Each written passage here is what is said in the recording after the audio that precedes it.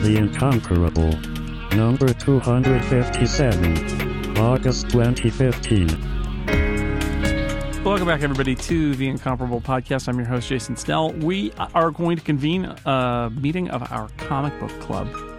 And as always, I will say what we try to do with the comic book club is have this be something that you can go out and read and get a story. You don't have to read 1,000 issues of history to understand what's going on. And so our comic book club selection for this episode is Runaways, which is available in many different formats, including an omnibus version of the first 18 issues called The Complete Collection Volume 1, which amuses me. It's not complete unto itself. It's just Volume 1, but it is the first 18 issues of the first volume from 2003 of Runaways by Brian K. Vaughan, who we've talked about on previous episodes of The Incomparable, and a few different illustrators, I think, but primarily Adrian Alphona. And it's spoiler alert, it's really great, so you should read it, and then you should listen to this episode, which you're doing right now. Let me introduce the panelists on this episode of the Comic Book Club. Of course, always here for Comic Book Club, it's Lisa Schmeiser. Hi, Lisa. Hi, it's a pleasure to be here. Yay, we get to talk about Runaways. It's exciting. Mm-hmm. Also joining us, Shannon Sutterth is here. Hello. Hola, frikis. So did you and your husband have to flip a coin? Because I know you both wanted to talk about this, but we sent Chip away. Chip was a gentleman. He graciously thought that for once I should get to have the fun on talking on a real Incomparable and not just all the game shows. All right. Well, welcome. It's good to have you here. Thank you. And Chip can listen later. Tony Sindelar is also out there. Hi, Tony. Hello, nerds. And Dan Morin. Was I not supposed to read 1,000 issues of comic books? Because I think I did something wrong. Yeah, that's okay. You could do that. It's just not required. It's optional. I'm reading them right now. No, yeah, well, that happens. You gotta Also, I'm taking issue with Shannon's real Incomparable versus game shows. Please. It's all in the family. Isn't this the flagship, though? Yeah, but the other shows are real. They're real. Oh, they're very real, and they're very fun. I post them on the internet.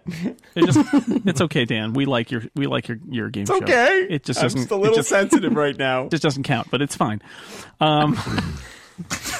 By the way, people should listen to Dan's game show, which is called Inconceivable and is in the Incomparable Game Show podcast. So go listen to that. There's a plug. It's a lot of fun. Are you happy now, Dan? Thank you. All That's right. very It's okay. Out, Sindelar. Or should I say, not Tony? No, wait. No, actual Tony. I like when people refer to me by my last name. It feels like we're at some kind of 1920s prep school. You know, Yes. let's go play lacrosse and make anti-Semitic jokes. This is great. Be a good chap, Sindelar. Let's all lurk about in trees and watch the golden boy on the field. So Runaways, one of the things I love about Runaways, and we've mentioned it on previous podcasts, is that this is set in the Marvel Universe, published by Marvel Comics, and yet is a real original work.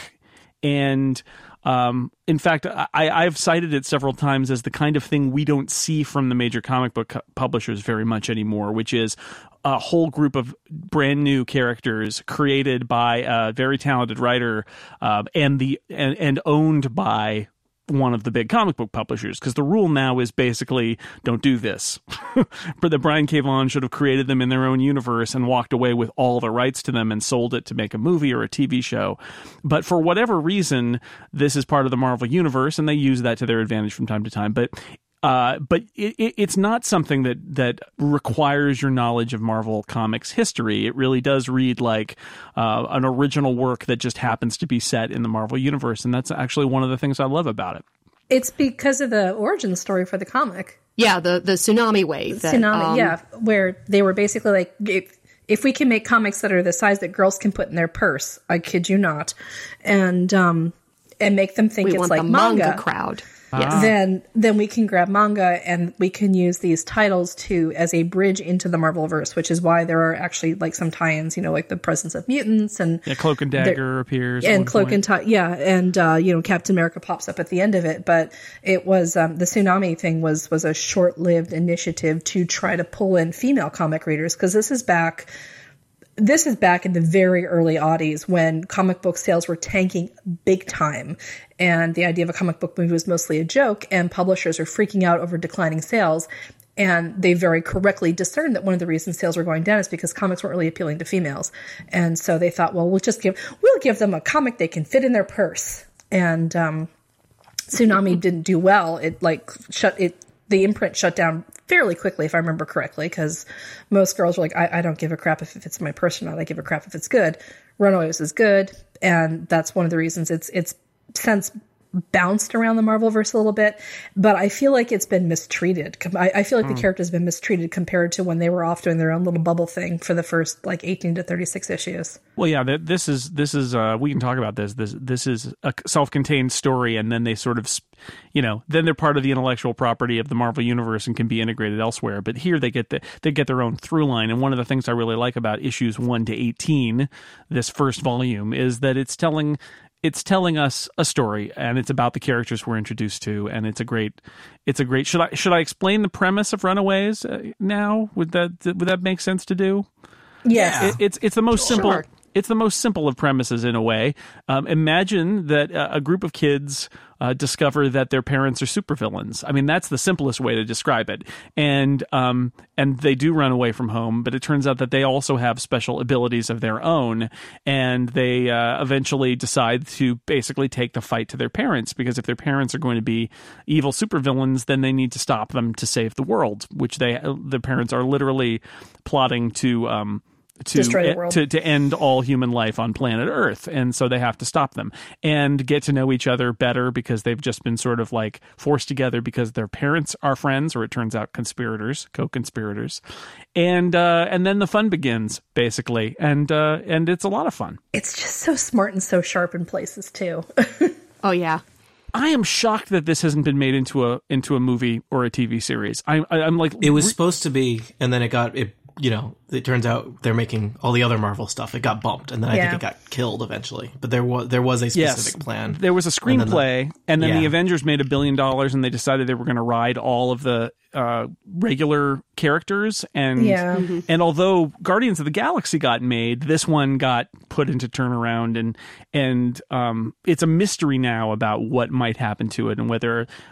But it's funny. This story is such a great story. I could not, when reading it back this weekend in advance of this, I could not stop thinking about what a great film or TV series property this is, and it's just sitting there. It would make an excellent CW style series. Since it would. Since you're right. I'm laughing because that is a good fit. You're totally right. And I definitely would push for a TV series over the movie. What I was thinking about is, when I reread, was how friggin' smart Vaughan and his editors were, because this entire series is perfectly pitched to the teenage sensibility, where, every teenager has that moment where they're like, oh, my parents are of the devil, or what have you. And in this case, it's the actualization of that. But by the end of it, you see how much these parents, despite being people who have bargained to give the earth to ancient alien entities, you see how much they love their kids, because the deal they made with the aliens / Gibberin, whatever you want to call them earlier, was we prep the world for you. We get 25 years, and in return, half of us get immortality. And originally, the group of 12 adults, they're like, fine, we'll deal with who gets immortality later. We have 25 years to scheme against each other. What happens? And then one of the couples falls pregnant, and all 6 couples spontaneously say, you know what? We don't care if we get killed at the end of this, as long as our children get a shot at immortality. And then at the end of it, the parents all go down fighting against the people they made bargains with. And I thought, well, it's a really smart coming of age, necessary psychic separation of parents, seeing your parents as people, seeing the unconditional love your parents still have for you no matter what. And I thought, it's a really psychologically reassuring book to kids, or rather to teenagers. It's really smart how he wrote it like that, where there's a whole lot of who am I, what am I doing? But at the same time, I mean, sure, their parents are supervillains, but they're supervillains who really love their kids. And that's reassuring on some level, know? So maybe for Chase's parents. I think his mom loves him. I think his dad's just messed up. Well, his dad is awful, but yeah. Yeah. You had to have one like that. First time we see those two, he's getting punched by his father. His dad, yeah. His dad is basically like his dad would be at home in like the Hank Pym universe. But I really love how the Kree turned out to be like soap opera stars, and there's just so many sly and funny touches. The dialogue is age realistic in a lot of ways, especially when the kids try on code names and they're just so hilariously dorky and wrong. And that is something I love about this book, the way it plays with the superhero tropes through these kids' eyes. First, all of them except Alex adopt these rather silly code names, and by the end of the first volume or the middle of the second half of the 18 issues, everybody pretty much has dropped them except Gert, and she hangs on to hers for a while before she finally throws her hands up in the air as well. And of course, little Molly is the only one who she actually goes and makes a costume from the scraps she finds around their hideout. She's 11, that would be what she would think of. The others don't bother. It's all about trying to survive. Since you have that lens of the Marvel universe, because this is set in a universe where superheroes are real, coming up with code names is comical to us as the outsider, but not necessarily comical to them because they have all these exemplars to pattern after. Like the opening scene we see is Alex playing some like MMO basically that's all Marvel superheroes, right? Right. Yeah. And so having that, it's a fact of life there, right? Like it's a fact of life that there are superheroes and that they have monikers that they adopt, and so that makes it perfectly natural for them to pattern themselves after that, even if it does come across sounding. I really love. My personal favorite is that I've forgotten the character's name. Who's Sister Grimm? Yes, Nico. Nico chooses that because it's her AIM handle. I was like, that's yep, okay, that's you nailed the teenage thing there. Yeah, welcome to 2003. But then again, short attention spans. Like I said, they pretty much stop using them fairly quickly as well, which I think is very in keeping with teenagers. Superhero world being their reality notwithstanding. Because you're always trying on, the whole point of that age is you're trying on identities and trying to figure out who you want to be versus who you're likely going to end up being. And there's that whole psychic separation from your parents too. And then when you find out your parents have been operating as the Pride and they all have their own supervillain names. I just really liked the fact that they all had such different origins too, because you've got a pair of space aliens, a pair of time travelers who ended up stranded here because of a broken machine, a pair of dark wizards, a pair of which is checking all the boxes. Yeah. A pair of mutants, just a pair of petty thieves, and I'm missing one, and a pair of genius scientists. And it's basically calling in every single origin story that Marvel has ever had for anyone anywhere. So you have all the classic comic tropes who are in one reluctant social group. And I feel like in some ways the series also asks what happens when these people become parents. Because you don't see a lot of plausible depictions of parenthood on like the Capes side of the equation, but you see it here with the villains, and that kind of fascinates me how they did it that way. I just really liked how they showed the development of both the parents over time and the kids over time too, especially the kids. Yes, because the openings are so very cliche. It's like you said, they're ticking all the boxes because you've got the folks who started out as petty thieves are the ones who are telling Alex, you cancel that subscription, young man, because we save every dollar. That's how we can afford to live here. And 3 panels later, his game room has all of these arcade games, classic arcade games surrounding. So yeah, he's spending money. And Carolina, the actors being she makes so a vegan whatever hippy dippy, vegan tempeh, and they're just we'll just sprinkle some yeast flakes on it. It will taste delicious. And they're like grinning at each other constantly, and it's adorable. And Nico's mom is throwing out her black nail polish because it might cause cancer and death metal. And yeah, it's terrific that they start with all of these different prototypes, and as we go through the series, like you said, everybody develops, everybody gets a personality, which is something else I love about how, even though you've got all these 6 kids and, they're all teenagers or preteens, they all still develop their own personalities, their own way of thinking. Chase may be the dumb jock, but he's the dumb jock who actually has a clever idea once in a while. Things like that are really fascinating. The one I found really heartbreaking, is Molly, because she's so young. She's not even really in puberty yet, and she has to come to grips with the facts that her parents are villains who kill people. And it doesn't pop up in the series of 18, but there's a really heartbreaking issue later on in the series run where she falls asleep after one of the fights, because Molly has super strength, but it drains her and then she passes out. That's the flip side. So she's not invincible.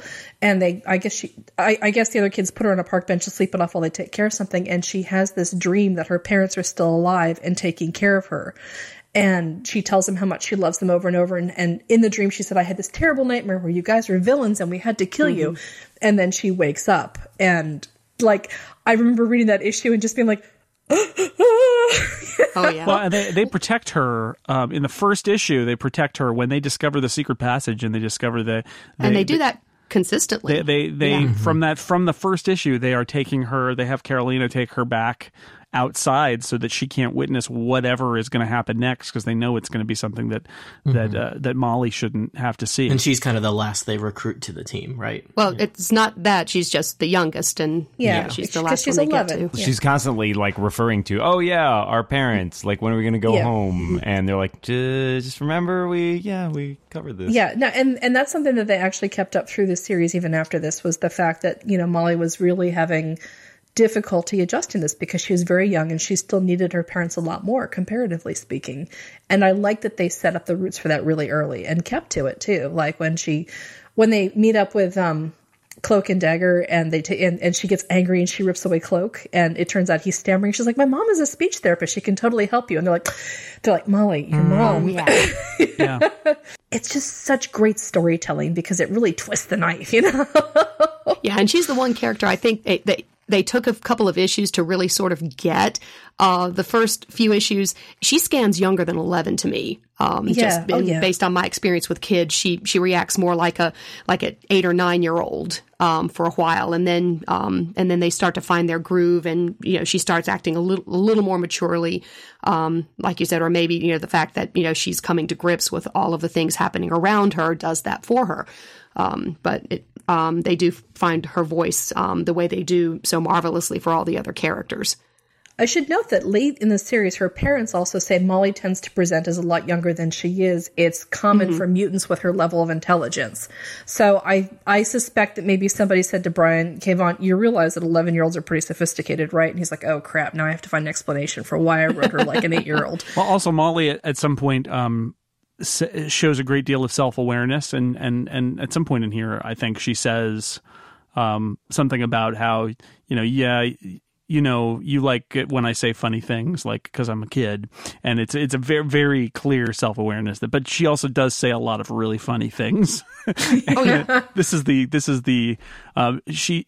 we're not laughing at her, but she has this bizarre worldview and way of phrasing the situations they get in that's really hilarious and enjoyable. Yeah, and plus she wants to marry Wolverine until she meets him later. It's hilarious. Oh yeah. Because and I'm not spoiling anything for anyone, but this comes before the big mutant depowering. Molly doesn't get depowered, and her first meeting with Wolverine is actually pretty hostile. And she punches him out of a church. And there's like a panel where you see him flying, and he's like, of all the kids who got depowered, why wasn't she one? And I was like, okay, I can accept this development. So one of the interesting things about Runaways, too, I think, is that unlike so much of especially Marvel Comics, which is so New York centric, DC Comics has got some stand-ins for New York and some other fictional cities, but it's all about New York with Marvel Comics. And this is a story that is set in Los Angeles, and the West Coast.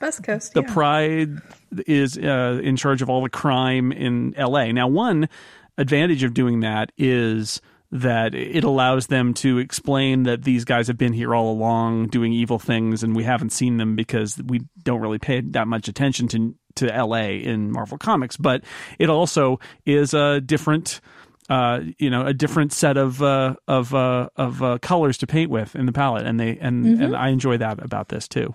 And it works better in LA than it does in New York, I think, because of the culture especially, having the actors in it and stuff like that. It gives you some more license for satire and cultural commentary than I think the New York, and also in some ways because New York would be so much more crowded, what with all the other superheroes who are on the scene, whereas LA does feel, they make fun of the West Coast Avengers a bit, but it does feel a lot emptier from the Marvel Universe perspective.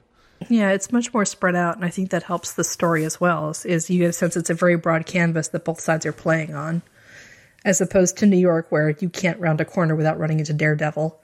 Right. It's literally everywhere. He's always buying coffee. You can't go to a convenience store in LA without running into a vampire. That's what I learned. Yeah. So, yeah. Yes, exactly. Important. Checks out. I enjoyed that. That's true to life. True to life. Well, I think we have to remember also that this is before the big resurgence of vampires in pop culture, too. I was surprised by the vampire appearance, but it's like, I guess Blade's still out there. He hasn't retired, so there's still vampires.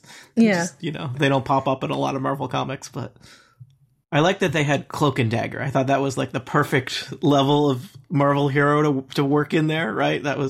I felt like that was well selected. And they're kind of kids too, right? Yeah. Yes, and they have the Runaway, they're the on the run kind of origin stories, right? So that thematically fits together. Yeah. It was also a great way to point out how dumb that origin story is. And they're like, well, we got kidnapped by strangers and fed drugs. And they're like, really? And they make fun of the outfits, which they deserve. So, oh, God, yeah, they totally do. Yeah. Sorry, Dagger, but, Yeah. Yeah. Maybe we should break down these characters, because I think that would be a nice way to get into some conversations about about Runaways. Where should we start? Let's start. The first one we see is Alex, who is playing an MMO RPG of which he has to explain what it is, of Marvel superheroes, which made me laugh. Because it's a total fake out. The art style is completely different, and it shows Marvel superheroes, and you're thinking, "What am I reading here?" And it turns out that they're playing this game, and his dad immediately says, "You can't play it anymore." And Alex is, it's his house where this all goes down at the beginning, and he's the kind of super smart computer genius kind of kid who's obviously not happy with how his parents just don't understand him, man. Yeah. And we kind of learn that his kind of superpower, and that they all get kind of some kind of superpower, is that he is basically a brilliant tactician, right? That's kind of his good logistics and good at planning. Logic and strategy. The mastermind. Yeah. He's basically playing chess in his head every minute of the day. One of the older, I think Chase is the oldest, and then Alex is like the second oldest, along with Carolina. Because Chase has a driver's license, which seems that's right. one of his special powers, is that he can legally drive a car. So we'll bring up the second man in the crew, because Runaways is also unique among Marvel ensembles in that it was female dominated. Yes, absolutely. Indeed, 42. very female dominated. Because there's 4 girls, 2 boys. The first boy is Alex. The second is Chase, who is the son of 2 brilliant scientists. Chase is not left-brained like they are, and his father hates / fears / resents him for it. Yeah, he's like a golden boy kind of, captain of the football team kind of guy, and not super smart. Yeah, and his dad hates that. Like, he's just a huge disappointment to his dad. So there's Chase, and he's sarcastic. I like Chase. This is. I think that one of the ways you end up liking a character like this, who has, who is this, he can drive, and he's the captain of the football team or whatever. He's kind of that character, is by putting him with this collection of people who aren't like that. And he also doesn't have any powers. He has like some stuff he stole from his parents. And so it's a fascinating turnaround where he's not being given enough credit for who he is as a person, because he's written off as this, football hero kind of guy, and he doesn't have powers, so he's not special like most of the rest of them. And you end up, but yet he gets things done. Yeah, I find I like him a lot, which is it's a neat trick, I think, to bring you all the way around on Chase when you should really not like him for all the tropes that he represents, and yet in the end, you end up liking him a lot. Yeah, he's the one who manages to, like you said, sort of falls into success half the time. Half the time he's doing things he thinks that are clever. The other kids are rolling their eyes at him, and then he turns around and winds up producing something. Like he's the one who manages to find Gert's dinosaur towards the end, and makes a point of rescuing the dinosaur before he rescues Gert. He's unquestionably loyal in a way that the kids aren't. Like, you get the sense that some of the kids would come through for each other much more readily than others. And the thing about Chase is everybody always assumes that he won't. And yet every time he does, and he does so big, like, he comes through in a big way when he comes through, and he always comes through. He's I mean, Alex may be the guy who does strategy and tactics, but Chase is the guy who manages logistics. And I really, he's got a huge heart. And he drives various vehicles. He drives. Yeah. In fact, that becomes his power, essentially, right? Is that although he's got some flame-throwing gloves, at some point he also can drive the vehicles. The gloves are kind of cool because it's not just flame-throwing, but like flame conjuring and shaping, which is, I thought that was neat. They're very cool. They look very exoskeleton-y, and they're very of a time with the art too. Like and we can talk about the art later, but that art just totally screams turn of the century / turn of the millennium as well. There's a very distinctive style that took over in superhero-y comics from about 1998 to about 2008, and this is right in the thick of it. But to get back to the characters, the third one is Carolina, who is the lanky, blonde, beautiful daughter of the two soap opera actors. And she's a vegetarian, and she's a lesbian, and she's also a space alien. And she's just this very hippie-ish, ticks very all the gentle boxes, doesn't it? Well, rainbow, lesbian, it was kind of broadcast. One of the things I like about her power is that the way it's portrayed is that the colors just kind of totally wash out from her and kind of override everything. You get the sense, the way Carolina is portrayed, that she's just really bright, like so bright that the camera, there isn't a camera, it's a comic book, but the camera like can't even deal with the light from it. It's just like she glows and suffuses everything with the light, which is really a lot of fun. And I was surprised in reading this that it is her lesbianism is an undercurrent from basically episode 1, issue 1, but it doesn't really get explicitly addressed until basically the very end. The very end, when they're like, Nico, we have to talk about your taste in boys. Yeah. Yeah. And she's that's fun. And then she's got this extra layer of being, I mean, everybody is alienated in some way or other here. For some reason, they're an outsider, they're an other from their parents, and then in other ways. But I feel like Carolina in some ways has it the worst. She is and it's not that she's gay, it's that she's an alien, and it really hits her hard that she's an alien. That is the thing that makes her really feel like an other. And for this, again, like Chase, this sort of stereotypical, she's blonde and tall and beautiful, and her parents are famous actors. She has that interesting journey the other direction where she's, she feels like as much of an outsider as you could possibly be because she discovers she's an alien. Well, she's been betrayed on a bunch of levels because her family betrays her. Her parents betray her by, oh, surprise, we're evil. And then, by the way, they also didn't bother to tell her she's not even human. And so she's got these two double whammies to deal with at the same time. And it's just such a great metaphor for, you could say coming out, or you could say even just deciding to be a different religion or a different political affiliation from your parents. And since she gets introduced as a vegetarian as well, I feel like that's very deliberate what they're doing there when you have to declare yourself completely independent of your parents' values. Although her parents, I think it's funny because her parents, aren't they also vegetarians? Isn't that part of the deal there? They're actors, so that's so quite possibly. They're certainly supportive of it. I kept waiting for her to eat meat as an act of rebellion, but that didn't happen. No, Gert was the most Gert, who we'll get to Gertrude next, and she's the most overtly rebellious. The reason she sticks with her code name the longest is she's like, I don't want any name that my parents gave me. Well, plus because she thinks up a really cool code name that's got like with her sidekick and all of that, which we also have to mention. Her sidekick is a Velociraptor, it's a genetically engineered dinosaur from the future who's telepathically bonded to her, as you do. Yes, and it's like a rainbow Velociraptor, and it's adorable. And she's short and she's purple haired and your total alternate chick. She's the book smart one. Yeah. And it varies with the art portrayal, but we're led to believe that she's not just short, but she's overweight. She's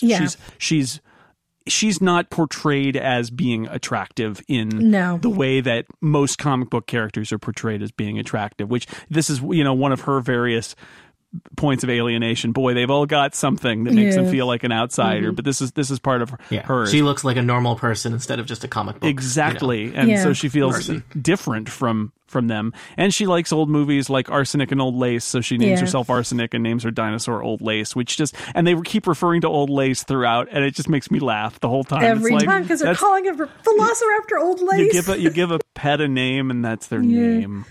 Yeah, and she's very prickly. Like, she's got a lot of emotional armor. She uses her intellect to put people on the defensive so that she doesn't feel defensive. You find out that there are actually members of the Pride who don't like her. Oh, yeah. They're like, she's their least favorite. She was the expendable one. Yes. Yeah, she's their least favorite child out of the whole bunch. But in many ways, she is kind of, because she is so vulnerable emotionally in so many ways, and because she uses her formidable intellect as a protective mechanism, it's good that they have a distrustful brain in the operation too, because Alex is a little bit too emotionally removed from everything and too high on being the strategist, and Chase and Carolina are very emotional, so having Gert to bring things home with a cynical quip about human nature is, I mean, this is like another great thing about Runaways, is it points out how these 6 kids are such complementary personalities. Like, they can squabble, but they still all bring something to the table that everybody else needs. It's a beautiful ensemble origin story that way. So, she's one of my favorites in the series. We have 2 more. We have Nico Minoru, also known as Sister Grimm. The witch. Yes, she's a witch. She has to cut herself for her staff to come out, and she's a goth, so the goths and the cuttings, it's so subtle. That one, that got to me a little bit. They make a direct reference to it, and that is, it's still a little uncomfortable. I agree. It seems, Well, they make direct reference to it when she says she stopped, and she's had to figure out other ways. Well, right? Doesn't she not cut herself? And it's revealed, the plot twist is that she's got her period, so she doesn't have to cut herself. It's a weird whole little segment there. Yeah, but basically the story is that from one year to the next, she's gone from being a slightly nerdy and withdrawn kid to being a goth, and therefore frighteningly cool and intimidating. And both Carolina and Alex promptly develop crushes on her. And the thing I've always liked about her magic is, like, once she uses a spell, she can't use it again. I thought that was that was a really interesting take on the idea of, like, how do you not make magic all powerful, right? You put in limits, which I really love. Yeah. And I thought that was, like, a really imaginative limit, as opposed to, like, I can only cast 5 spells a day, or I can only cast a spell every 20 minutes. Like, the idea that you can only cast a new spell ever is, I don't know, I thought that was pretty cool. Well, it forces you to think through your magic, which has always been my big objection to magic in comic books is people who just kind of randomly, like, wave their arms out and there's sparkles in the panel, and then poof, everyone's a rabbit or whatever. And there's not a whole lot of, well, this is the effect, or when you push this direction, this is what happens, or strategy. And if I may reference Harry Potter for a moment, one of the first things that Hermione, the witch, points out in Harry Potter is, well, wizards are smart, but they're not practical, they're not strategic, and that's how you beat them, is through strategy. And what I liked about the magic in here is that Nico has to learn how to use it strategically and think it through, and it's just such an elegant twist on what could normally be, and now I whiff through the ether with Doctor Strange and we talk about things. So so I liked that a lot. It's smart the same way, and we get to our last character, who's Molly, who we've discussed already, who's the 11-year-old girl, daughter of mutants, also mutant with super strength herself. And I love the fact that her invulnerability and her super strength take a lot out of her, and she passes out and they literally can't wake her up. So if they use Molly in a fight, somebody then is tasked with carrying around a heavy 11-year-old girl from place to place while she sleeps. And I thought that worked well as kind of a mechanic also, is that, like, I feel like Molly as a character really kind of ties them together as, like, a family, right? Yes. Because they are teenagers and they kind of squabble, and it kind of feels like if they didn't have Molly there that they have to, like, protect and look out for, like, maybe they could have just all split up and gone their own ways. But it's like, Molly's there, and, like, as a group, they are collectively responsible for her, you know, and so that's an important part of kind of tying them together as they then build on that, right? And that's their being responsible and being parents because their parents. That's their growing up really fast. Yeah, exactly. Right. Exactly. What's interesting is about the same time in the Ultimates universe, when they introduce Wolverine to the Ultimates universe. He's a turncoat. There's a lot of plot complications, blah, blah, blah. But you can tell that he's become part of the group when he goes to do a fight and he screams at somebody, cover Kitty's eyes. She can't see this. And he makes everybody else help him take responsibility for making sure that she doesn't watch a whole lot of carnage. And so the way they watched out for Molly here, reminded me of that too. Again, from issue 1, they are protecting Molly. And I was going to mention earlier, I assume everybody, unless perhaps your parents didn't have friends, but my parents had friends, and you inevitably get put together with their friends' kids who are not your friends, but they're your age. And we have some friends with kids the same ages as mine, and we go over to their house now, and it's like, I'm doing it to them now.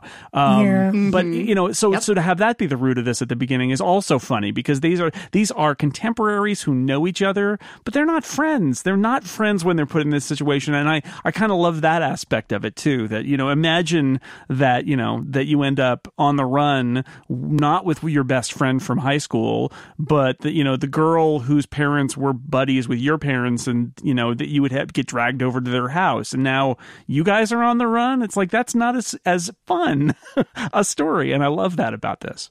And they have strong opinions about your parents because they've known them for 10 years. Yeah. Yep. Yeah, I love that extra layer of awkwardness that goes in there. It's just such a smart book on so many levels, like from sending up origin stories to exploring family dynamics, to coming of age, to putting reasonable limits on what these kids can and can't do. It's no wonder that when deep into the second volume of this series, when Brian K. Vaughan left, that the first writer who was brought on was Joss Whedon, because and his issues aren't great, and maybe at the end we can talk a little bit about sort of what has happened to the Runaways since the Brian K. Vaughan left. But this is playing all the same notes that Joss Whedon played with Buffy, especially, which is obviously a show near and dear to my heart. But it's the same kind of bits, and that's one of the reasons why I really enjoyed it. Now, we should talk about the big twist that happens in the story. I assume everybody. What I was going to. So we're going to fire off the spoiler horn here. You should really have already read all of this, but there is one big twist. If you haven't read through to the last few issues of this volume, I recommend that you do so. It's also on Marvel Unlimited. If you've got that, you can just go read them there, or you can buy that volume that I talked about earlier. We're going to fire off the spoiler horn for the big twist. Okay, so there's a turncoat in the Runaways who has left anonymous notes that nobody can recognize the handwriting, which is kind of funny. And although kids, whatever, they have bad handwriting. They all look the same, saying that they're loyal to their parents and they are not going to go along with the gang. And it's revealed near the very end that it's the first character we meet, Alex Wilder, who believes his parents are, because he saw them earlier. He saw them a year earlier. And figured it all out. And thought that they were heroes for trying to, because the way the Gibberim have put it, and the Pride put it, is they're saving the world. They're saving the world by killing all the people, but they're saving the world. The world will be much better when they're gone. He learns about the plan of a couple of the other sets of parents to kill everybody else off. The aliens and the mutants decide, well, we're going to betray everybody and kill everybody off, and we and our daughters will claim those 6 spots for immortality. And Alex manages to learn of this plot, and one of his goals is to save his parents, and eventually he decides Nico and her family should get the other spots. So that's also part of it, not just that he stumbled across it, but he is trying to save his parents just as they are trying to set it up so that their kids live forever. I'm going to be the naysayer. I don't like this twist. Also because I've seen it done in other places, and it just frustrates me whenever you're supposed to be brought into the confidence of someone, and it's like, oh, that was all a trick. Like, to me, it doesn't necessarily hold water with the rest of the series. It feels like something that was put in to be surprising, but without necessarily the groundwork being laid in the earlier I disagree. I totally disagree with that. There's so many clues all the way through the story. And Alex says, he's like, look, the mark of a great game master, a dungeon master, is to always make everybody else who's playing the game feel like they're in control. But players hate when you rob them of that, to continue the D&D metaphor. Like, that's a great way to end that campaign. So, personal experience. So, Shannon, what are the clues? There's like 5 or 6 instances where Alex, mainly when he's talking to Nico, where he's about to tell her something, and they get interrupted. And this is part of one of the things to add to Lisa's list from earlier that Brian Vaughan is so good at is the bait and switch. And in this case, you assume Alex is going to say to Nico that he likes her or he loves her or he's attracted to her. And no, apparently he was going to tell her, look, I'm working with my parents. I want to save you and me. There's like 2 or 3 instances where that happens. So I think it is hinted at, maybe, not in a super strong way on the first reading. I think it's hinted there. I guess I'm kind of on the Dan side where I was a little disappointed by it. And we knew there was the scenes where the parents are reading the notes. And so we know this is a thing. And as we're getting closer and closer to the end of the book, I'm like, well, they haven't figured this out yet. And I'm going through the 6 characters in my head trying to figure out who they are. And it's like, none of them makes sense to me. And I get, it fits together that they have explained the Alex, but I guess I don't like the explanation. Like, literally, I was thinking, like, what if it's the Raptor? That would be really cool. What if the Raptor could talk? That would not actually be cool. That would be dumb. But I would like to see the Raptor sipping a cup of tea and explaining his plan. But I guess I was, there was not any conclusion to that twist that I wasn't going to be a little disappointed by. So, except possibly a Raptor sipping tea. So, please tell me the Raptor has a British accent too, because that would be the best. Of course, my diabolical plan has been and he's got one of his 3 claws out, Pinky style. Exactly. Yes, it's the Raptor's it's basically Gorilla Grodd except in reptile form. And I guess that it's less the fact that it's not hinted at, because Shannon's got a point that there are sort of allusions to it, but the fact that it doesn't really make sense to me, because it's and I understand the idea that he's supposed to be a strategist and what have you, but it seems incredibly convoluted as plans so go. I'm gonna go with Dan and Tony here. I enjoyed the first time I read it. I enjoyed the twist because I didn't see it coming, and it was a really interesting twist. This time, knowing that Alex betrays them and reading through it, I was looking for signs of his betrayal and reasons why it makes sense. And I got to say, there are some moments where he's going to reveal something, but I look at his overall behavior in the first 6 issues, let's say, and I just don't buy it. I just don't buy it that it was all part of a plot and he was secretly supporting his parents all along. It just doesn't make sense to me. I found that final fight with everybody, I thought that was a little unwieldy, and I guess I was not as excited about the parents' characters because there were so many of them, and I had kind of, yes, and they're not very fleshed out, and some of them are more fleshed out than others. But I guess I found them kind of annoying because there were so many. Because there's 12 of them, right? Yeah. They were hard to keep straight when they're wearing costumes. It's easier, and then but then I found that confusing because then sometimes they're not wearing costumes, and even trying to figure out who's who here, and then there's some of them have a conspiracy against the others. I didn't, but I guess the lead up then that there's this big fight because it's a comic book, so there's going to be a big fight. But even that felt kind of unwieldy and hard to know what was going on. It's was really that part of the plan? I don't know. It didn't feel super mastermindy, so I was a little disappointed by that. No, I get the feeling that it's all supposed to go pear shaped because first, you have the mutant pair and the alien pair planning on killing everybody else, and right as you're getting... you mixed your pairs there, and suddenly I was imagining a mutant piece of fruit. Oh, yum! It all goes pear. It's a giant 8-foot pear. It's rolling down the street demanding chocolate to be dipped into. No, but suddenly, and then it goes both pear shaped. But suddenly, somebody says, "Well." There's a saying, and someone goes, "Our children." I go, no, I was about to quote Proverbs. They're like, "No, you idiot, our children are right there." And the kids come in, so there goes the assassination plot. And while those 4 people are scrambling to recover, the kids are like, "You're evil, Mom and Dad, we're going to fight you." And then Alex turns on them, and then the Gibberim show up, and Alex goes, "I'm going to be a man and claim responsibility." And the Gibberim go, "Okay, fine." They set him on fire and kill him, which the first time I read that, I was like, oh my God, they killed a child in the comics. Wow. So they set Alex on fire, they kill him, and that's when Alex's parents snap and they're like, okay, right, fine, we all have to kill the Gibberim now because this is everything we've worked for is now dust and ashes. And the parents push the kids out. It's chaos, it's madness, and then there's it's just everybody's plans go to hell at the same time. the thing that's confusing is you had 3 different sets of plans going on. Yeah. And Molly has custody of this poor kid's soul for a while. And, you know, and they're trying, and what's really funny is Molly's holding this container with a soul that they're going to feed these awful immortal beings. And it's like, Molly, that's a very special package. Please put it down. Right. And the way they talk down to her and try to downplay exactly how awful it is was just really amusing as well. Yeah. I will agree with the guys that certainly, you know, Alex turning out to be the turncoat, it's not... You don't have to like it. I mean, you know, I actually, when I was reading these over the weekend, I brought them with me on a mini vacation. And my son, my 13-year-old, had never read them before. And he started reading them. And he came to me after he finished the first one. And he's just like, Mom, why did it have to be Alex? Because my son, he games, he identified with Alex very strongly. And so he was very, very hurt a bit that it turned out to be that Alex was the one who betrayed the rest of them. He didn't like that. You know, whether, you know, how well you think it was written or how much sense you made it thought, it still had an emotional impact. You know, whether you agreed with it or you disagreed with it, you disliked it, the impact is there.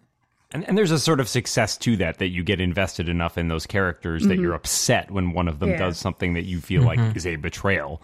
And, you know, I think that there's something to that. But at the same time, it felt unsatisfying to me. Yeah. I mean, it's hard. He is a hero, right? And he is part of this family. And, you know, you can explain that because he's the cold calculating mastermind. And you could say that all of his relationships with his family were kind of intended to, you know, advance his plan. But it's still, it's like... I don't know. It feels a little at odds with what I feel like I'm supposed to take away from the book about these teenagers and this family they create together and the meaning they have among each other. Because one of the participants in that was basically using them. I think that's also another metaphor for high school, though, because this entire book is basically... That's too dark. But you're right. You're totally right. But very true. So much of this book is about the psychological obstacles that you face when you're moving from early adolescence to early adulthood. And I try not to think about this. Well, the thing is I was going to say, I can't be the only one here who during the course of her high school years made the unpleasant discovery that a friend's so-called loyalty was like that your friends are capable of deceiving you and declaring loyalty to themselves and kicking the chair out from you at the worst possible moment. Like, that's a teenage experience that's a lot more universal than non-universal. And so did you say a friend or all friends? I'm deliberately keeping the number vague. But you know, I'm thinking of a friend in particular. But you know, the betrayal, or rather the perceived betrayal of one friend by another, or the unpleasant discovery that you and a friend are nowhere near on the same page on something that was very important to you.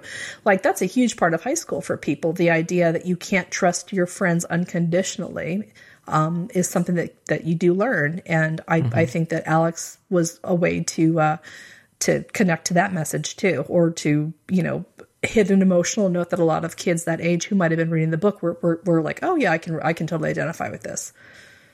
So, I've brought down the house now. Oh, everyone's bummed. Also, don't find somebody who's robbing a mini mart and put them on your team. No, yeah, especially when they're like dropping call. Beatles references and the A-Team, and they're way before your time. Wait, am I a vampire? That's Brian K. Vaughan playing with us and thinking, oh well, that writer doesn't have his pop culture references right, except that he's actually intending for it to be that way. But like I said, bait and switch. Yeah, but that's where you get the Joss Whedon reference is made in the text at that point, because so unfair how talented he is. Oh yeah. Brian K. Vaughan, yeah. And the beauty of, and you could see it coming, of the solution to the vampire guy is that Carolina lets him bite her, and since she's all glowy, her blood is presumably super glowy or it's something. Light. Solar powered. Solar charged. Yeah. Yeah, so that's it. That's how that works. It's liquid daylight, man. Yeah. Exactly. Bad for vampires. Like she said, she wasn't sure it would work. Yeah. So, you know. No, well, that's another one of the great things about the kid superhero story, right? Is that they're this is all metaphorical, but it's, you know, they're learning who they are and what they can do. And that can be, for as an adventure story, that's a lot of fun to have them not really know what their thing is going to be. Like Chase's thing we think is going to be flame gloves, but in the end it's more that he's the driver. And then as the story moves along, he has some other things happen that we won't get into here yet. But you know, that's kind of an interesting evolution that they're all figuring out sort of what their roles are. So before we talk about where they go from here, I wanted to ask all of you, overall, this 18-issue storyline that we've got here, Volume 1, you know, we've obviously got some quibbles about some of it, but overall thoughts about, you know, what was good about it? Did you like it overall? Tony, let's start with you. It was okay. I mean, it's a little... So I read it for the first time in preparation for this podcast, and I think it was a little hard for me to read something by an author that you really like and then go backward. So, because I've read Why the Last Man, I've read Ex Machina, I've read Saga, and I feel like this is not on the same level as all those because he did it earlier and he was still figuring things out. So I like all those a lot more than this. So I feel like this was okay, but it sometimes it's hard to go backward. And I have this problem a lot when I find something and I really like it and I want to go out and read all the other stuff by that person. And as you work backward, sometimes you find yourselves, you know, going back to when things were rougher. I always remember after I finished watching The Wire, and I probably rewatched The Wire a couple times, and then I went and watched like a lot of seasons of Homicide, and Homicide is a good show, but it's not The Wire. And then I went and started reading like all the novels by the books and all the novels by some of the writers for The Wire, and some of those are good, but as you go backward, there's, you know, they get less good. So that it's hard to work backward in a catalog, right? So I enjoyed it, but probably, I mean, I think I would feel a lot more positive about it. I don't think I'm as glowing as some other folks. If I, you know, traveled back in time and read it 10 years ago, I probably would have been more. I will also say, I just, like, right before reading that, I read the new Ms. Marvel, and that plays with a lot of the similar themes to Runaways in ways that I found a lot more exciting and kind of gripping. So maybe that was the wrong, you know, sequence of things to consume. I really liked Ms. Marvel, having just read that last week. This is, I mean, I mentioned this earlier, this is also a kind of book that we don't really see much of now, which is, you know, the other Brian K. Vaughan stuff you're mentioning is all, you know, creator owned material. Absolutely. And this is neither creator owned material nor a creator being brought on to a classic character and doing a run where they've got interesting stories to tell. This is this weird thing where Brian K. Vaughan created these characters for Marvel. And so it's, you know, that does make it different and a little bit weird. So, and it, you know, I read a bunch of comics that were kind of about teenagers that were probably geared to an audience younger than me recently, because I just read the new Batgirl, and then I read Ms. Marvel, and then I read this. And I don't know, for some reason, the depictions of, you know, youth are a little bit stronger, I think, in those other ones. But I don't know. Maybe I'm just old now. Yes. Aging every day. That's me. Thank you, old man Tony. Dan, what are your overall thoughts? Well, I mean, like Tony, I had read Why the Last Man. I read part of Ex Machina. I don't think I finished it. I actually just read a miniseries Brian K. Vaughan did about Doctor Strange miniseries that he did that was pretty good, The Oath. I feel like I came down kind of middling on it. Like I got wrapped up in it, but in some ways it's always tricky for me when I feel like a story doesn't necessarily stick its ending. I think in another podcast that we did many years ago, I mentioned I had this problem with the British miniseries State of Play, which is that I love the like first 5 episodes and I hate the ending. And part of that is that it just, you know, sometimes you're just sort of left with that sour taste in your mouth of like, that was not how I saw this going. And you know, that's a personal taste thing more than a you know, objective assessment thing, where it's just like, it's hard sometimes when you get to the end of a book and you're like, I didn't like the ending, to look back at the rest of it and look back at all the things it does well. And I think there's a lot of stuff that Runaway does well. I think that the comparisons we're drawing with high school and teenage existence is really kind of spot on. I think Brian K. Vaughan is an excellent writer. I really love Saga, which I've been reading pretty regularly. I think everything that I've read by him, I've enjoyed in some capacity or not. And I enjoy the Marvel Universe as a whole. And so this one I thought was a great premise, is a great setup. The execution of it is like pretty spot on for a lot of it. And then I just feel like it takes a takes the wrong turn at Albuquerque somewhere, and it just sort of frustrates me. So I came down very middling on it. I don't know if I would necessarily go on and read further volumes. There are so many comics to read, especially when you've got Marvel Unlimited. So it's hard to sort of devote time to things. You're like, that was okay, that was fine, but I feel very middling on it. I think Dan's point about the ending really rings with me, where I feel a little jilted by it. And, I think I was actually feeling more down on it until we started the podcast, and you guys were reminding me of things. And it's like, yeah, those were things I like that I kind of got pushed aside by my feelings about the ending. So it was good to be reminded of this, because there is a lot of good stuff in here that I think and I finished it recently, so maybe I'll feel differently with some distance from it. But the ending, wasn't exactly what I was looking for. We do spend a lot of time, like as much time with vampires in a convenience store or vampires, elsewhere as we do with the ultimate climax of the entire 18 issues. Yeah, a little wandering there. I mean, in some ways you have to fill a certain number of books in an arc, right? I'm sure. And so that makes it's a good moment plot-wise to sort of bring them together, because you have that moment where it's like, well, are they all going to get divided up and their petty disputes are going to get the better of them? And it's like, no, they come together as a family and a team and able to overcome that obstacle. But at the same time, it does there's a little meandering going on there that I don't mind the meandering. I mind the meandering followed by what feels like a rushed climax, and that's sort of how I will agree with you there. It doesn't bother me as much, but the moment where Alex gets disintegrated is like this half-page panel, and then they kind of move on with the story, and I'm sitting here thinking, on one level that's trying to be fast-paced, on another level that's kind of a huge thing that just happened, and it's given no room for if you're not paying too close attention, you just missed the major plot point in the entire thing, by just flipping a little too soon. I had that problem where it's like, there's not that much space left in this book as I'm getting here. How on earth are they going to wrap all this way up in a way that will feel satisfying? Well, and have a coda, right? Because the 18th issue which I like, is a very nice coda. It's revealed, the title is revealed on the last page that it's 18. This is not just issue 18, but it's about them coming of age. Really nice. But issue 17 is really rushed. I think I agree with you. Yeah. Shannon, what are your thoughts about Runaways as a whole? As a whole, and about the ending, please throw that in there. Okay, well, about the ending first, then a bit. I agree that the ending was a bit rushed, that the pacing was off there.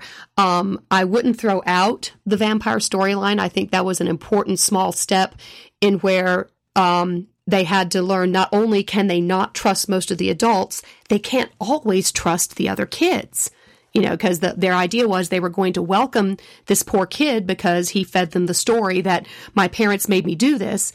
And they were all ready to add somebody else to their group and welcome him in. And then they discover he's not who he says. So that was an important sort of step in their learning process.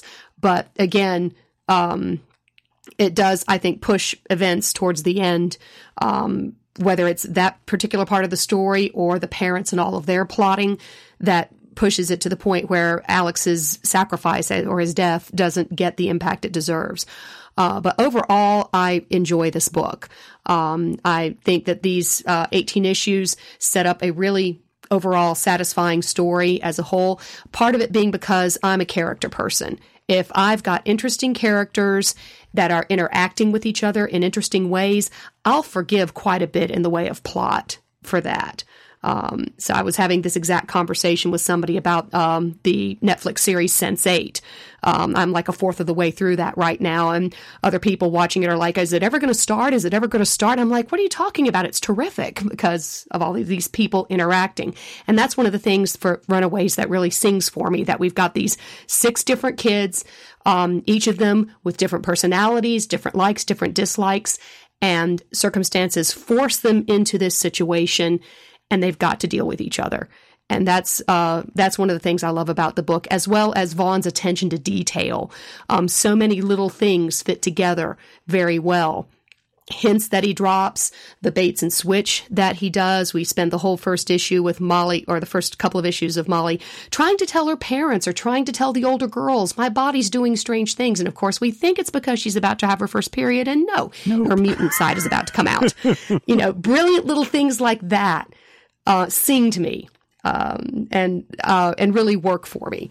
So overall, I enjoy this book. Like I said, I wound up sharing it with my son. He wound up devouring the entire run that we have in the last 3 or 4 days.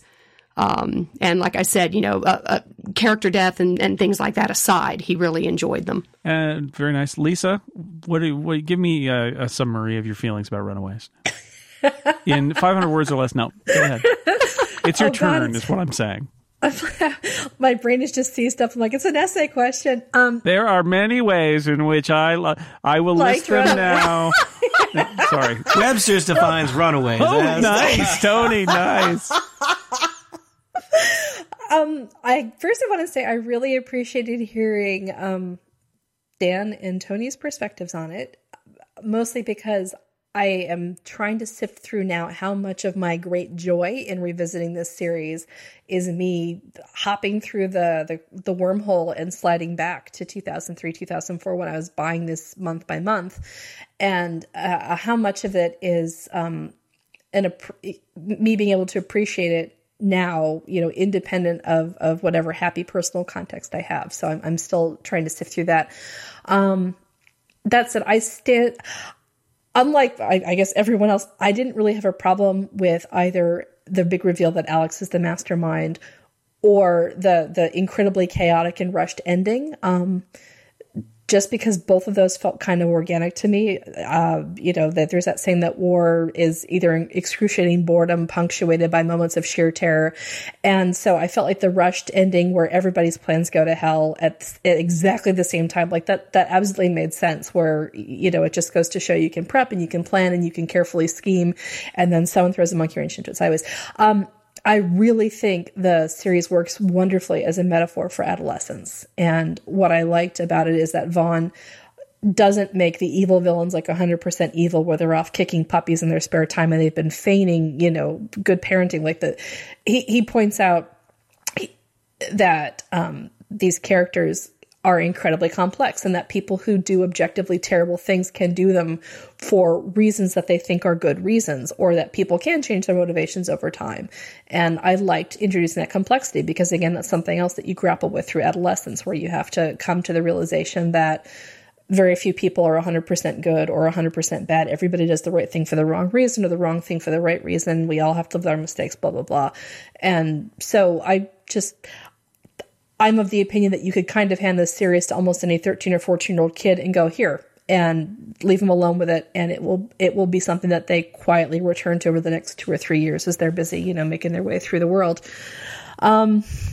That said, I do have a tremendous amount of nostalgia for it. And I think that's coloring a lot of my perspective too, because I enjoyed going to the comic book store and picking it up as it went along. And I enjoyed, I had the experience of having everything play out in real time.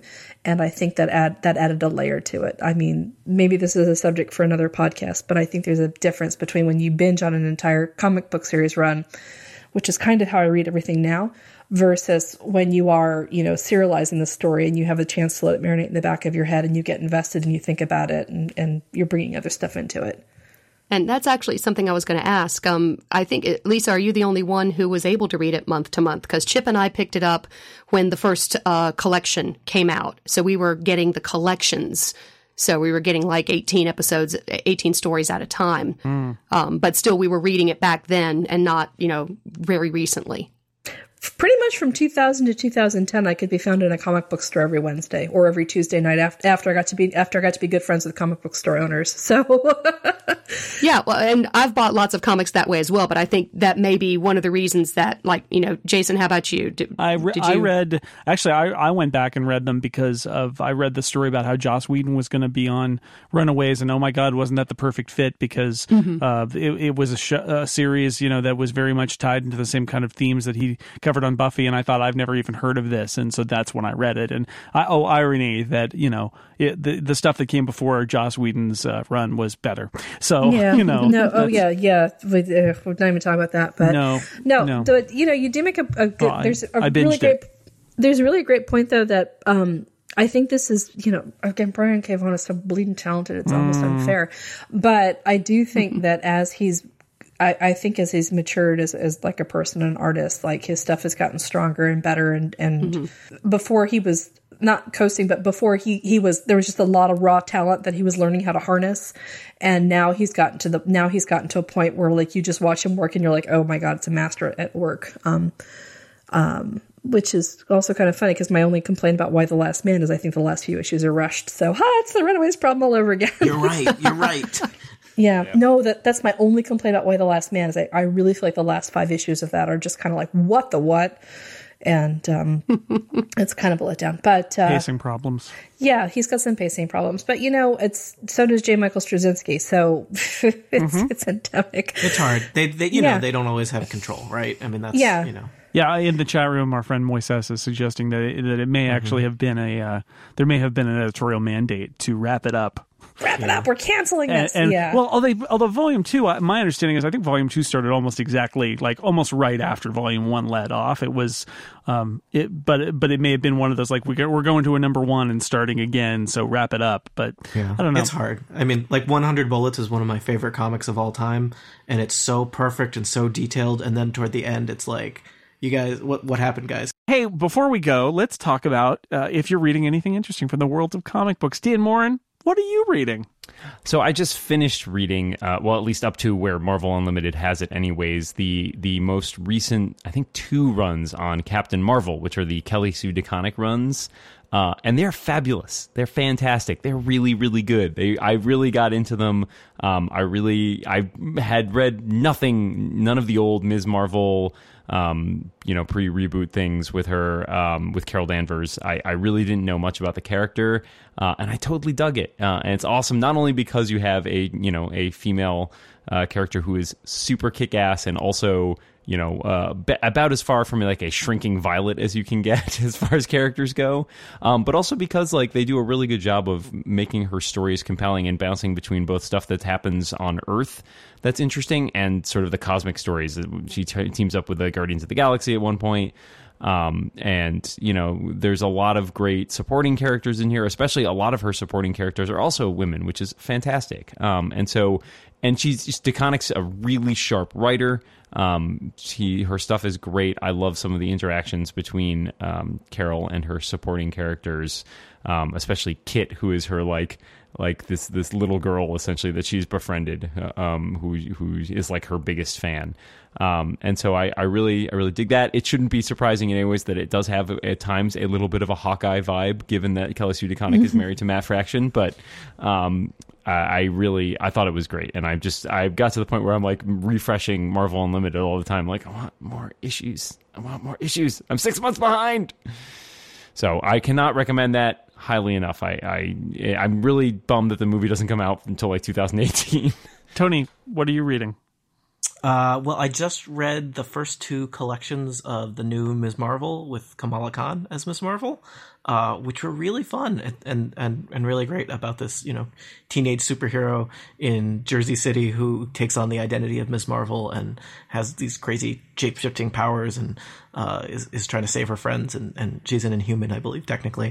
But it was really fun. I really liked it. It felt just really fun and original, and had a new villain, and had that mix of like, we're gonna have some cameos from Marvel people to let you know that this is important, but also some new stuff, which is, I like when there's new stuff.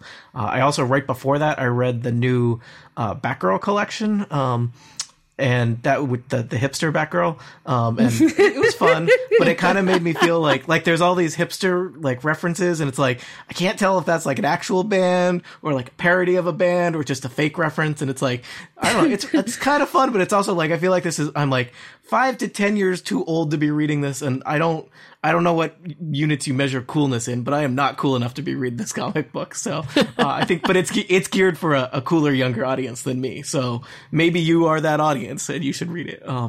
And then I've got next, I have not started it yet, but Volume 2 of The Wicked and the Divine, and I really liked Volume 1. So I'm looking forward to that. It's this, the premise of it is basically roughly every century, like these gods rise and walk around Earth and take on the bodies of like teenagers, and in the current setting, they basically all are kind of these rock star type personas that have cults of celebrity around them, and then bad things start happening with some of them. It's really neat. It feels like it takes me back to kind of like the heyday of Vertigo comics with like, there's angels and demons, but guess what? The angels are bad. Woo! No. Which, when that doesn't describe 40% of Vertigo comics, I'll apologize. But until then, I'm standing by that. And that's not a bad thing, but that's what it was. So, Shannon, what are you reading? Anything other than Runaways? Yeah, I'm a very bad comics fan these days. I've been swamped with my job, and what little comics I get is Chip thrusting his iPad at me and saying, read this. So, I've seen, a little bit of Hawkeye, a little bit of Saga, a little bit of the current Sandman. I'm hoping that I can sit down and actually catch up on some of the stuff that I've been missing. If everybody just sort of tweets me suggestions, and I'll start making a list of what I need to catch up on. What I'm thinking about looking at next, though, is going back and rereading the J. Michael Straczynski series from several years ago, Rising Stars. Like I said, I'm currently watching Sense8, and a lot of the vibe from that show, I think, is also in his Rising Stars. And I remember enjoying that series very much the first time around, but it's been a long time, so I'm thinking about going back and rereading that. And you already know how it ends, so you can't be disappointed the second time. So, sorry, that was a little shot there. I thought the ending was. I didn't think it was that disappointing. You heard me hissing and yeah, I did. Lisa and I have talked about Rising Stars. I thought some kind of snake had joined the podcast. snake cast is happening. Snake cast. It's new. Different strokes for different folks. Lisa, what are you reading? Anything you want to recommend? Sure. I just finished up Noelle Stevens' first trade for Lumberjanes. And I also finally read Nimona. I had been reading it on the web. Nice. But I'm so excited for you. But I got the trade and I read that too. And that was really awesome. Last night, I finished volume 2 of The Wicked and the Divine. Take a Tony. So I will not talk Lisa, you're like me, but in the future. How is it? How are things? Future? Oh my God, How's the future? awesome. It's so awesome. Wow, I can't wait. All I have to do is not die and I'll get there. Flying tomorrow. cars. No, anyway, The Wicked, the Fun is fantastic. I got, I recommended it in the email newsletter I write, So What, Who Cares, a couple weeks, I think like a week or two ago. And I actually got email from a reader saying, I was going to unsubscribe, but then you recommended these comics and they're really good, so I guess I won't. Reader retention, very good. Wow. Yeah, so that's it. The Wicked and the Divine is by Kieran Gillen, or Gillen, I guess it's Gillen. Kieran Gillen and Jamie McKelvey. They also did a series called Phonogram, which I love, and just read the first 2 trades for that as well. On my list to read, we're going away this weekend, my husband and I, and so on my list to read for this weekend, I have volumes 2 and 3 of The Massive, which is an eco-terrorist thriller type of deal, where it's about basically like the Rainbow Warrior. Greenpeace is the Rainbow Warrior, except they don't use the word Greenpeace and they don't use the Rainbow Warrior, and it's a Dark Horse title, and it's basically about one of the last eco activist groups during an environmental apocalypse. And the crew of The Massive is going out looking for a missing sister ship and trying to figure out why the Earth's environment is in collapse. And it's fun and chaotic. There are 5 volumes total. I'm only on volumes 2 and 3. I'm also reading the new Moon Knight on Jason's recommendation. Or was that Dan's? Maybe it was Dan's. Although I liked it too. It's possible I started reading it during our superhero podcast recently. I had some downtime.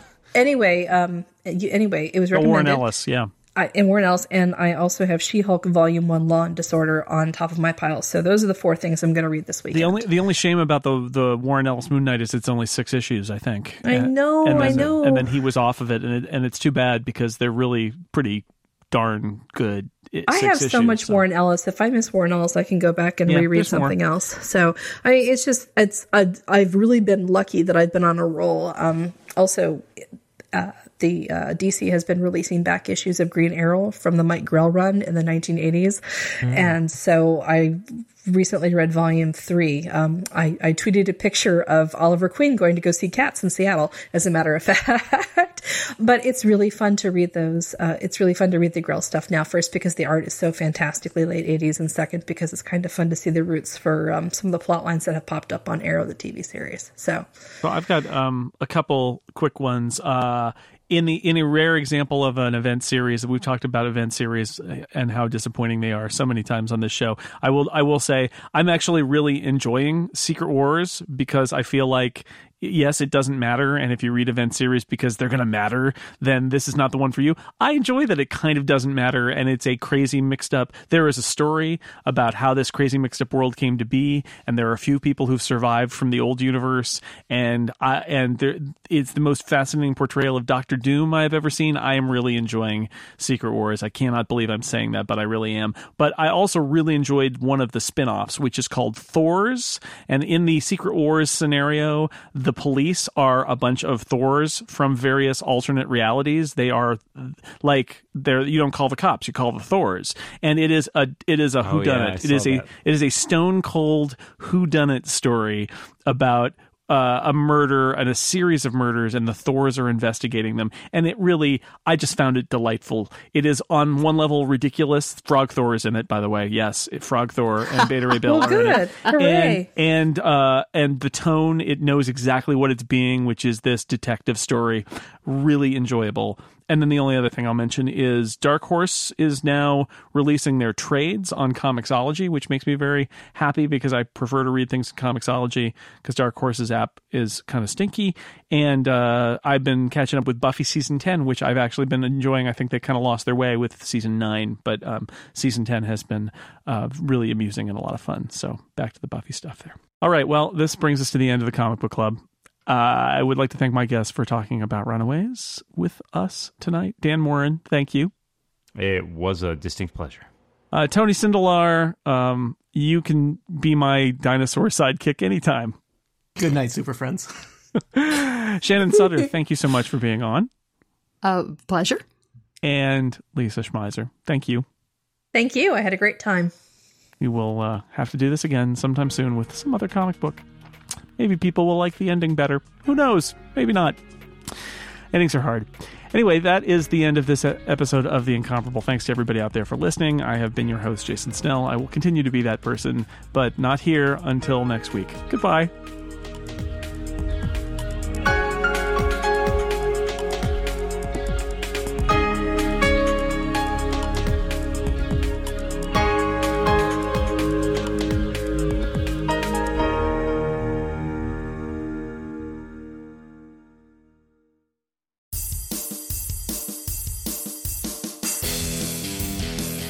Hello, I'm Anthony Johnston, the host of Unjustly Maligned here on the Incomparable Network, and I've already burned through 15 seconds of the oh-so-precious minute I've been given to tell you about the show. It's all about the sometimes strange things we love that other people, well, don't. Some of the guests defending their tastes in pop culture include Will Wheaton, the original Tron, Lee Alexander, the Twilight Universe, Merlin Mann, the 2009 movie Watchmen, Casey Liss, the Dave Matthews Band, Erica Ensign, Star Wars Episode 1, The Phantom Menace. And of course, it wouldn't be an Incomparable show without Jason Snell himself poking his nose in. Stargate SG-1, the science fiction TV series. Plus many, many more. Unjustly Maligned is the show for people who go against the grain. Every Monday here on The Incomparable. Go to ump.fm to subscribe, and remember, there's no such thing as a guilty pleasure. Wow, 3 seconds left. Nailed.